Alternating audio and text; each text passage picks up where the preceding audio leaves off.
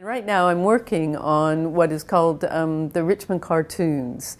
They're the cartoons that were originally made for the mosaics within the cathedral, and so every cartoon I have here is life-size to the image that they are actually in the cathedral. They were used by the mosaic layers as their actual templates, and so they were taken up to the roof, the ceiling spaces, and they were actually pinned to the wall, and the mosaic, the tesserae layers, actually used them as the designs and drawings in situ. And so one of the great things about this collection is that they're unique in that they still exist. Oftentimes the drawings are always destroyed because they're just thrown around and used and pinned up. And these do have an awful lot of damage on them. They have damage due to the way they were stored, but also probably due to the way that they were used. And so I'm doing a conservation on them. I have two other people helping me that are professional conservators from the outside. And I've been working on these now for 2 years. And hopefully we'll have them all done within a month or so. And they're absolutely stunning, and every single one of these you can find in the ceilings within the cathedral. Some of the problems that we had with these, if you take a closer look at them, is when they were stored in their frames. They're stored in glass frames, which I've had to take them all out of.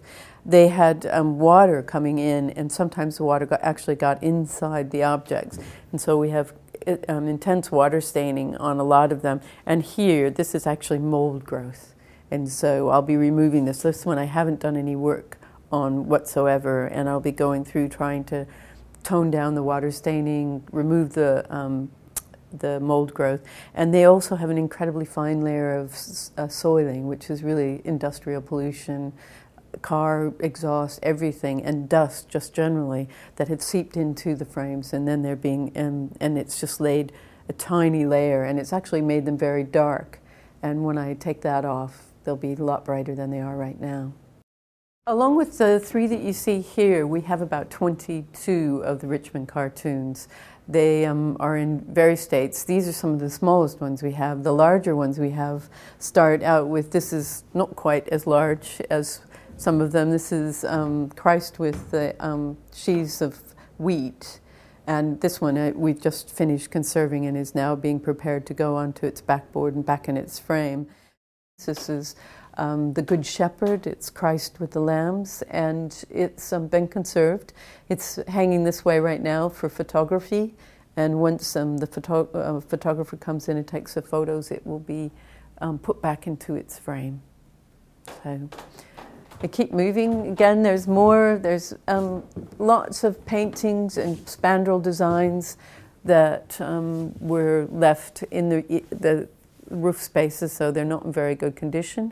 This is another one of the Richmond cartoons that is finished and is going back into its frame as soon as I can do it. And as you keep coming through the model aisle, I've got several of the Richmond cartoons out for inspection and then for cleaning.